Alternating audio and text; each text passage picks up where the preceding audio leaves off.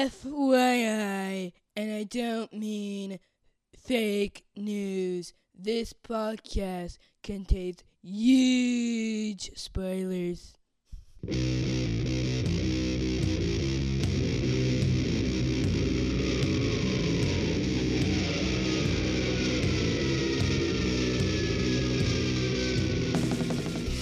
Hey everybody, welcome to episode 261 of the podcast that goes snicked.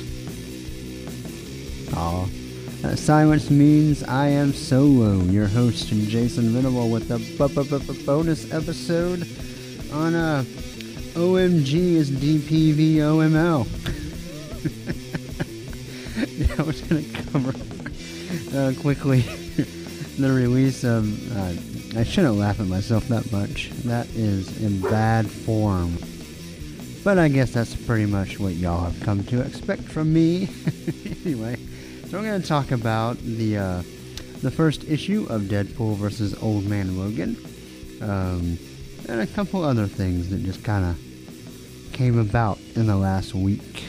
You know, just get something out there in the ether, get some thoughts. Let you ruminate on my musings. Anyway, so the main event, of course, is Deadpool vs. Old Man Logan #1. This is written by Declan Shalvey, art by Mike Henderson, colors by Lee Luffridge, letters by VC's Joe Sabino, and the cover is by Declan Shalvey and Jordi Belair. Designers are Jay Bowen and Anthony Gambino. Excuse me, so sorry. Anyway, this cover is pretty fantastic. I like the little banner. It kind of has an old, almost, I don't know, like an old Western movie. It's not really the right font, but it kind of has that feel to it. Good grief, people. All right, let's try that again, or try this again. It's going to be the shortest episode with the most interruptions. We have doorbells, we have barking dogs, we have my inability to speak without coughing today, we have the wife calling on the phone. Everyone say hi, Denise. Yeah, I'm sure Ollie will probably wake up from his nap before I'm done. I thought I could squeeze this in, but let me waste less time talking about how short the episode should be and actually try to get it done. Anyway, the cover, it has the banner kind of like almost like a big wood panel across the top, and the background is like an all white background. It's really nice. Has a big #1 on it in the middle. Has kind of a different parental advisory sticker than normal. It's got like a little black box of big red letters. Parental advisory, not underlined, for kids. And it's not, right? I mean, it's Deadpool and Old Man Logan. What would you think? But anyway, it has them squaring off. Kind of forehead to forehead button heads. Deadpool slicing a katana into Old Man Logan's jacket on the shoulder. And then Old Man Logan, teeth gritted, claws out. You know, Declan Shalvey drew, I think it was called, my Western theme has me thrown off. I'm doubting myself. But I'm pretty sure it was called The Good, Bad, and the Ugly, with Wolverine at the time, Logan, Deadpool, and Captain America. One of my favorite Deadpool solo book stories of the last several years. Just a great story and great art. But we all know Declan Shalvey is a fantastic artist. And this cover is no exception. Looks really good. Now I think I talked a little bit about his backup story with Nick Fury Jr. It was a backup that ran through, one of the, was it Civil War 2? Then it ran in the background, or was in one of the compilation books, or was it Secret Wars? I don't remember. But anyway, he drew and wrote, which is the first time I'd ever seen his writing, I think. Haven't checked out his image stuff, or his independent stuff yet. But anyway, it was fine. It was a nice little fun adventure. But anyway, he is just writing this book and doing covers. we'll talk more about it. Henderson's art is pretty great. So, at first, and I didn't really, if I've seen his art or followed him before, I couldn't really remember. So I won't lie. Initially disappointed that Shalvey was just writing and not doing the art as well. But this art's pretty great, so it made up for it very quickly. My feelings were less hurt. Anyway, yeah. So anyway, a fantastic cover. This looks really, really nice. And of course, Bel Air's colors never hurt anything and only exemplify what pictures should look like. One of the coloring greats in our industry right now. The Luffridge, and I'm spoiling everything. Also, great colors in this book. So, anyway, you slice it, a very visually appealing book. So let's talk about what happens in it, huh? We have Old Man Logan and Deadpool running away from falling vehicles, like a moving van, a tank, a garbage truck, maybe. And they climb out from the wreckage, and then there's a plane falling on them. So we go back to 2 days earlier. We have Deadpool on the subway reading some fake news. There's some bully gangsters. They're going to bother this old woman. They take some guy's poor little iPad. And this lady's like, hey, someone should stop them. I'd pay good money. And Deadpool's like, how much? We don't know the sum yet, but he takes her contract, and he beats up some thugs, punches a guy through the newspaper, then pulls out his blades.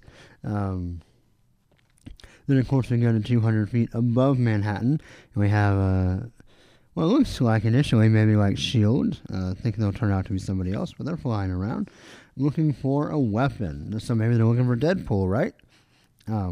Anyway, in the subway, Deadpool is about to collect his $25 when he gets shoved by Old Man Logan, who walks by. So Deadpool chases him, calls him, hey, old moldy Logan, which is funny. He's like, hold on, dude, pulls out his swords, but Old Man Logan slices him. And Deadpool jumps back in front of him. Some really, really great art as they kind of square off. There's a really great kind of double square panel of one from Deadpool's point of view. So you see Old Man Logan move with claws out and Deadpool's sword pointing at him.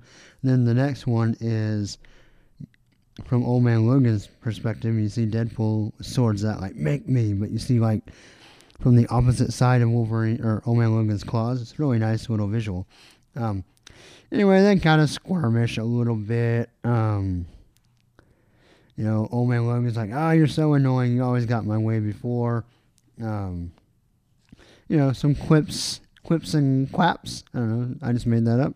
Sounds good, right? Yeah, they quip, they fight, they shoot each other, or Deadpool shoots. Old Man Logan makes the line about bringing his own cutlery. Deadpool jumps in a tree. Old Man Logan cuts it down. And we hear a scream, and we see a playground. And some kids are running away from a girl who is maybe exploded or something. And turns out this is probably who Old Man Logan was looking for. He was tracking down a New Mutant. But Deadpool's like, whoa, hold on. You're not going to help her. I'm going to help her first. Because I'll help the hell out of her. And so they both run towards the kid, but she runs away. And then they both kind of chase her. And a hot dog stand falls out of the sky. So, anyway, there's stuff going on here. Well, they argue some more, but Old Man Logan eventually convinces him, Deadpool, you catch the girl, I'll take care of whoever's trying to stop us. And we get a nice line where Deadpool's like, all right already. Can't believe I missed the old Logan. I mean, young Logan. But of course we all do, right? But he's back. And maybe this one will go away soon. Anyway, this vehicle says, target located, acquire the weapon. And we get a really nice panel of, you're welcome to try, bub. Some troops drop out. They yell, acquire the weapon again. Old Man Logan stabs some fools again with acquire the weapon. And they got him. So maybe Old Man Logan's the weapon, right? And he goes, I got your weapon right here, pal. But the girl's like, no, not you, the girl. I'm sorry, the girl. And the trooper. Like, no, not you, the girl. And her name is, quote, air quote, Maddie, threat level alpha. And that's who they're trying to hunt down. So, to be continued. Yeah, it was fine. Looks great. The writing was fine. I mean, it's Deadpool, who I can take in small pieces, and it wasn't too much. I will say, some people are really, really, really good at making Deadpool kind of funny and entertaining. Thought Shelby did a good job with kind of like the one-liners and the puns, but I wasn't like, I don't know. Some of it was like, oh, okay, well that's kind of funny, I guess. And to be fair, as far as I know, Shelby's not like a comedic writer necessarily. Maybe he fancies himself that way. I don't know. He's a hell of an artist, and I don't know. The story itself is kind of interesting. Old Man Logan's tracking down this girl that these people are tracking down. Deadpool kind of gets in everybody's way. We'll see where it goes. It's a whole lot of setup that really relies the issue to sell on the interplay between Deadpool and Old Man Logan. And so if that's what you're in it for and that's what you love, I think this issue is probably better for you. For me, I was like, okay, fine. They're snapping at each other. They're fighting each other. It's fine. Yeah, really, really on the fence. But the book, Henderson's art looks fantastic. And of course, Luffridge, great colorist.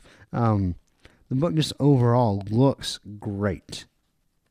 Cannot say enough how cool this book looks. How fun it was to just flip through the pages and look at the panels. So in that regards, I'm very, very on the fence. On the one hand, I feel like 3 claws is too low for the art. It doesn't do the art justice. The art is too good. The colors are too good to be a 3. But I feel like 4 is a little bit too high for how much I actually enjoyed the book overall. I don't know. I mean, honestly, I'm really like a 3.5, but I try to avoid half claw ratings. That's why I went from 3 to 6 all those episodes ago, to give myself a little more wiggle room. I don't know. Like, honestly, if Henderson's art wasn't so great,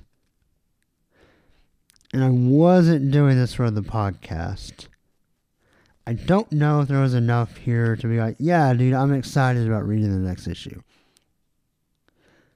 So I guess in that regards, I feel like, man, I don't know. And Deadpool doesn't have to be hilarious for me, but I guess it helps. You know what? I'm going to give, it's a very, very high, almost 4. I'm going to settle on 3 out of 6 claws. I'd really be interested if people, for the big Deadpool fans out there, like I said, small serving size for me. In which case I like him. I like him, like in Uncanny Avengers, like part of a team. Or he kind of does his thing and he's fine, but he's not the whole book. Anyway, but for people who love Deadpool, did this feel kind of in the right vein? Were the one-liners hitting for you? I'd be interested to know. Maybe my friend Dave, if you're listening, you're my closest known really big Deadpool fan. So I'd love to know. Maybe I'll tweet at you. But if you're listening, let me know what you thought about this book. Whether you liked it, loved it, hated it. I don't think there's anything in this book to hate. So I think anyone that hates it's probably just looking to hate, or they're just as tired of Old Man Logan as I am, maybe. But there's really not much to hate. So I think it's really just whether you think the book is good or you think it's really good or you just don't care, I guess. But anyway, I'm between good and really good. I mean, it's very fine. My ringing endorsement. Anyway, but that's Deadpool versus Old Man Logan #1. 3 out of 6 claws. It could have been 4 if it maybe had been a little more entertaining with the quips, because that's what a lot of the book was a lot of quipping, and so the parts of it that fell flat, I think, kind of knocked it down a little bit. But anyway, now to talk about an even bigger disappointment. On the Resurrection episodes of Dan and Georgie, we had ditched the cable book because it was boring as... What's really boring? A cup of water? Not after you go for a bike ride. That's really fun. You need that water. Maybe as boring as the Inhumans TV show. Not to square off on that tangent, but finally watched the double pilot. Yeah, not a big fan. A couple of things before we get to what I'm actually talking about here. No one in that show is pullable. Like, there's no one to pull for. I mean, they obviously paint Maximus as the bad guy. He's the villain.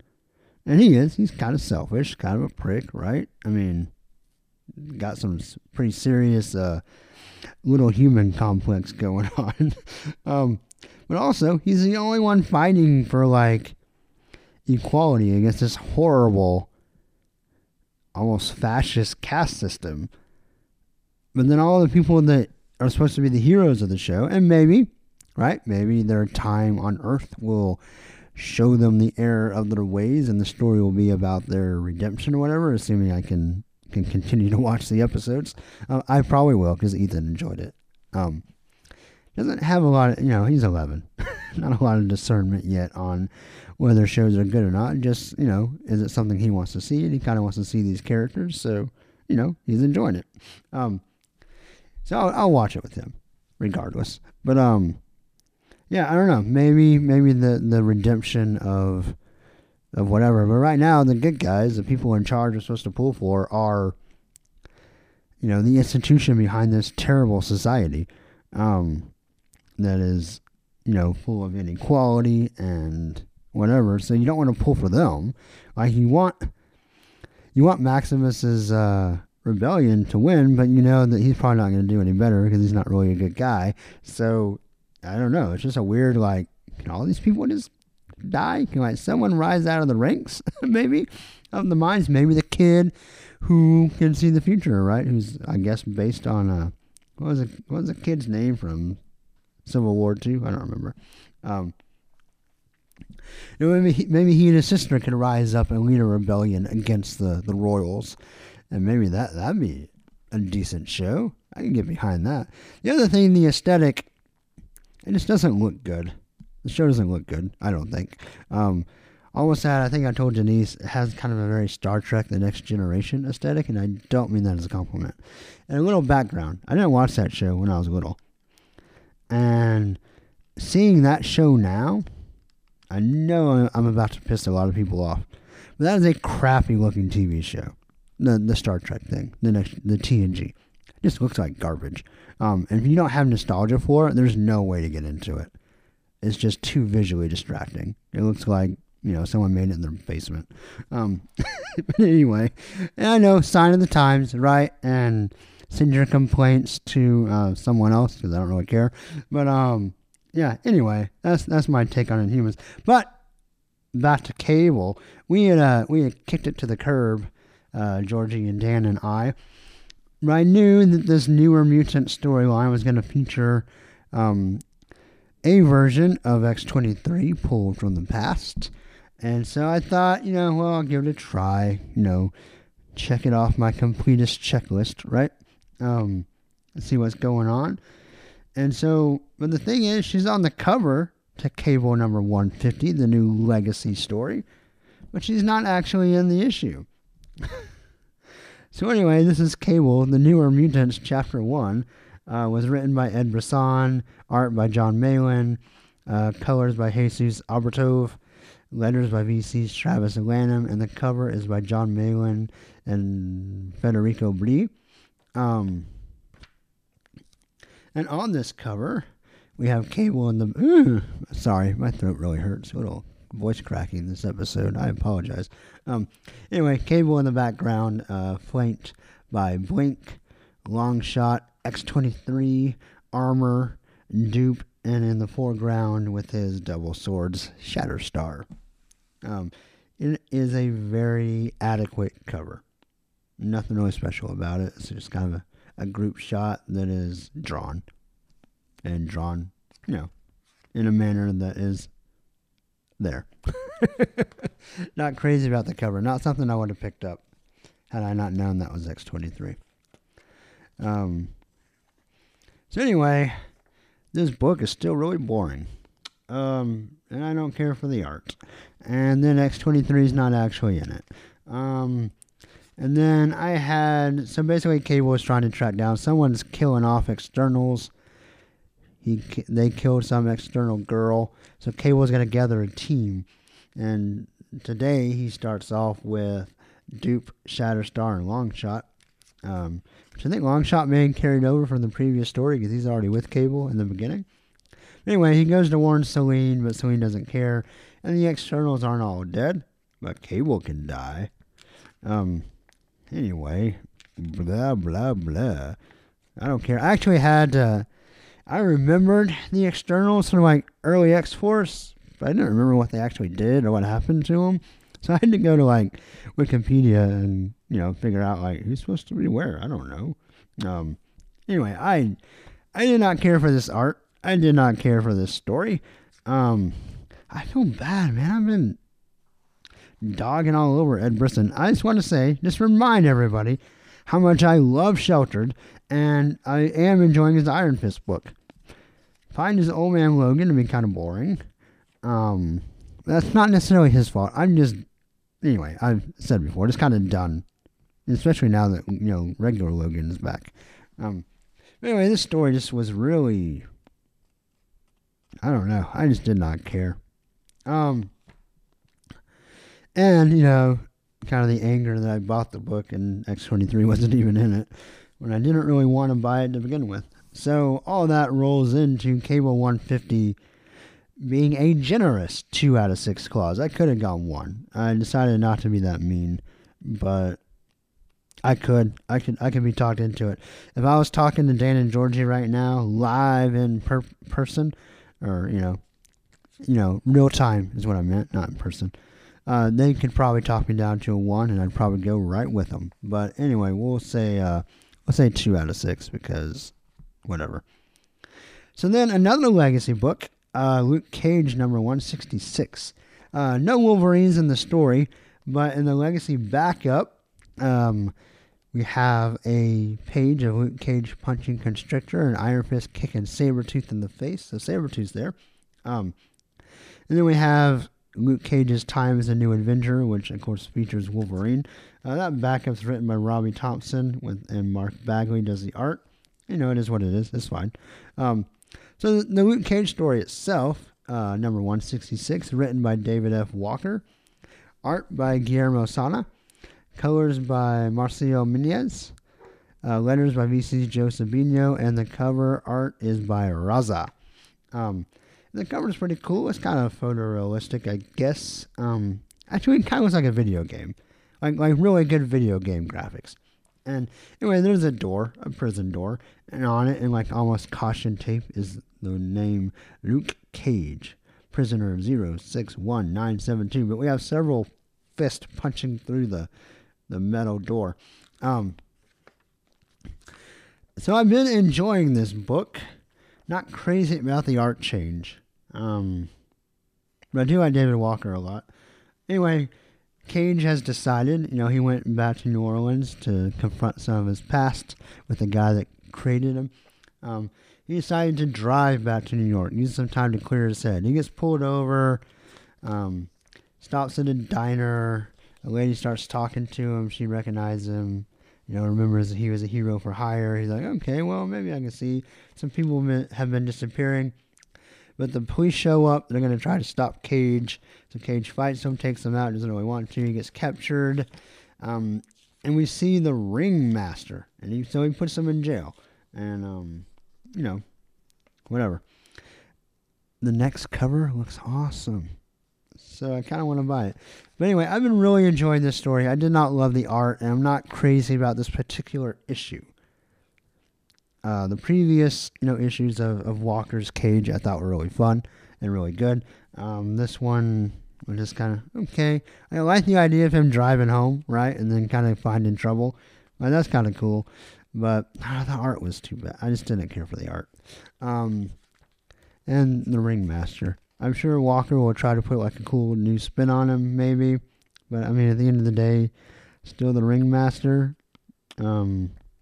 Not really the best villain. So I'm going to give Luke Cage number 166 3 out of 6 claws. So now, to wrap up, we have kind of an alternate timeline Wolverine from the Amazing Spider-Man Renew Your Vows number 12, which is Curse of the Green Goblin Part 2, written by Ryan Stegman, art by Brian Level, colors by Jesus Arbatov, letters by VC's Joe Caramagna, and the cover is by Stegman and Arbatov. Cover's pretty cool. It kind of has a little bit of everything that's been going on, and this kind of, probably not the first trade. I'm sure they broke it up 6 and 6, but this kind of concludes the first first act of Renew Your Vows. We're gonna take we take a time jump at the end of the book, and the next arc kicks off, years after this. Anyway, the cover has Spider-Man and Venom and Little Normie and the big giant Green Goblin robot and, Spiderling and Spinderella or whatever everyone's calling themselves now.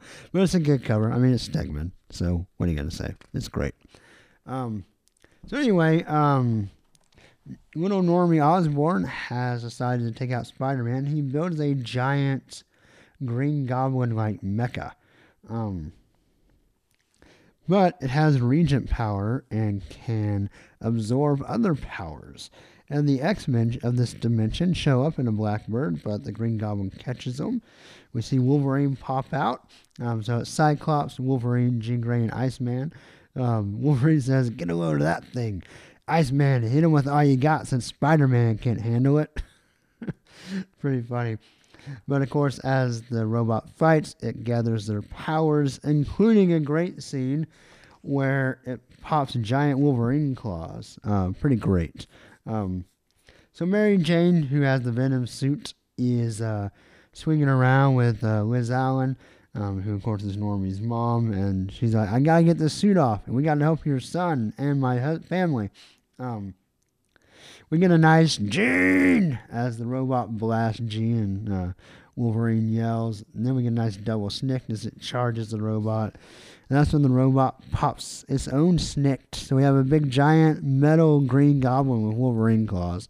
Then we find out, because we thought from last issue that Little Normie Osborn was in the giant Green Goblin robot, but it's not. He had changed his mind, but his assistant, Miss January, was like, "No, you can't. I have to help you get what you want, what you really, really want." Or whatever. Sorry, no Spice Girls this time. Normally, when I'm feeling better, lots of Spice Girls, right? Anyway, but so she knocked Normie out and decided to give him a better legacy.